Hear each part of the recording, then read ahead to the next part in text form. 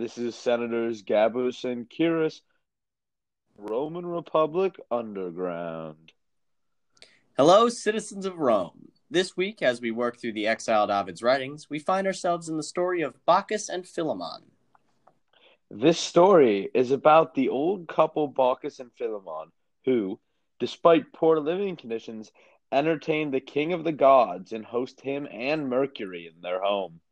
Baucis and Philemons are icons of what it means to be a good host, because they have almost nothing to their name, and yet they still give their entirety to the strangers who enter their home. Quite correct. The elderly couple live quite destitute, but alas find comfort in each other, and in life so great that it reminds us of the honor and humility. Consenuere, casa, papertatemque, fatendo, effecere, levem, nec iniqua, mente, ferendo, nec referert, dominos, illic, famulosne, requiras, tota, domus, duosunt, aidem, parentque, ubientque. Yes, in that house they grew old together, and by admitting their poverty and bearing it with not an uneven mind, they made light of it. Nor does it matter that you should ask for masters or servants there. The whole house is the two. They both obey and order the same. Truly they live the most meager lives. But they lived lives not missing from meaning, for they had faith and piety, much unlike our dear Augustus. He would see himself crowned king of the gods, since he has already become king of earth. Very true. Augustus shows no reverence of piety, no sign of sanctity to the gods. Hell, he claims that he is of divine lineage, and as such is better than us.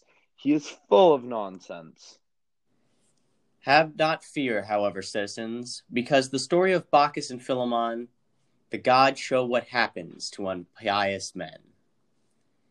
Dique sumus meritaque luet vicina paenas. Inipia dixerunt vobis inimunibus hius. Esse mali dabator. We are gods, and this impious neighborhood will pay just penalties, they said, and it will be given to you to be free of this evil. And just like Baucis and Philemon, we Romans will soon be free of the evil Augustus. Absolutely. Augustus is a tyrant set to destroy the gods and the heavens. He will have divine justice slammed down on him. The gods have already begun to pick at his bones. Have you heard what the news from Germania? Indeed, I have. Augustus's governor managed to lose 3 whole legions, standards and all, to a Germanic ambush. Only divine intervention could allow such barbarians to defeat proud Roman legionaries.